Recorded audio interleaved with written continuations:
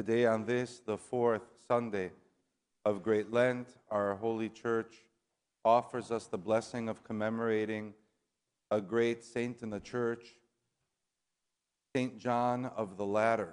St. John, you know, is the author of the Ladder of Divine Ascent. And St. John had this guide meant for monastics on how to climb this spiritual ladder. However, it could be useful for everyone, not only for monastics, so useful that the Church offers commemoration of this great saint every year on the fourth Sunday of Great Lent.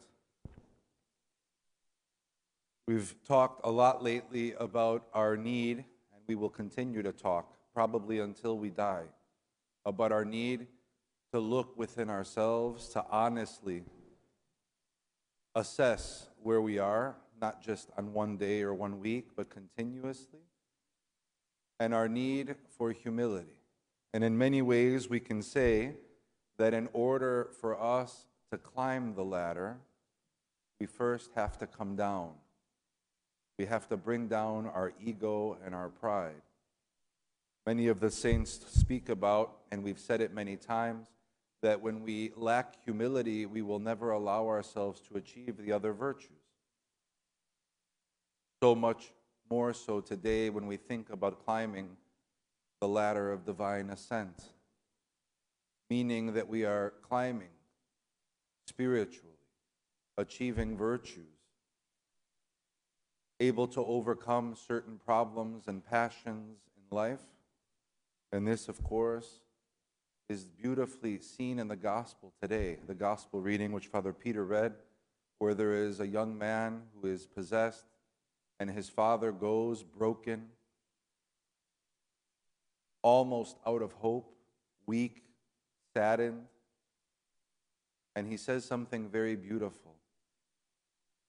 Christ reminds us today that everything is possible to those who believe. And the man responds so beautifully and says, "I believe, Lord, help my unbelief." For us, Great Lent is a time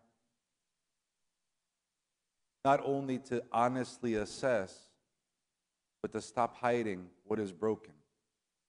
Many of us are used to hiding our problems, our weaknesses, our shortcomings. And Great Lent each and every year is an opportunity to be honest with ourselves and with God, and to ask Him the way the Father did, with purity, with humility, with sincerity, to help our unbelief and to help us become whole. There's nothing embarrassing about not being perfect.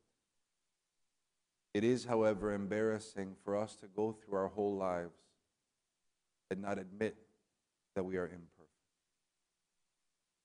All of us struggle with similar things. All of us, the priests included, have problems, and we hurt, and we're sad, and we're angry at times, and frustrated. And that's why the Church is beautiful, because all together we travel on this journey towards Pascha, towards healing, towards hopeful perfection.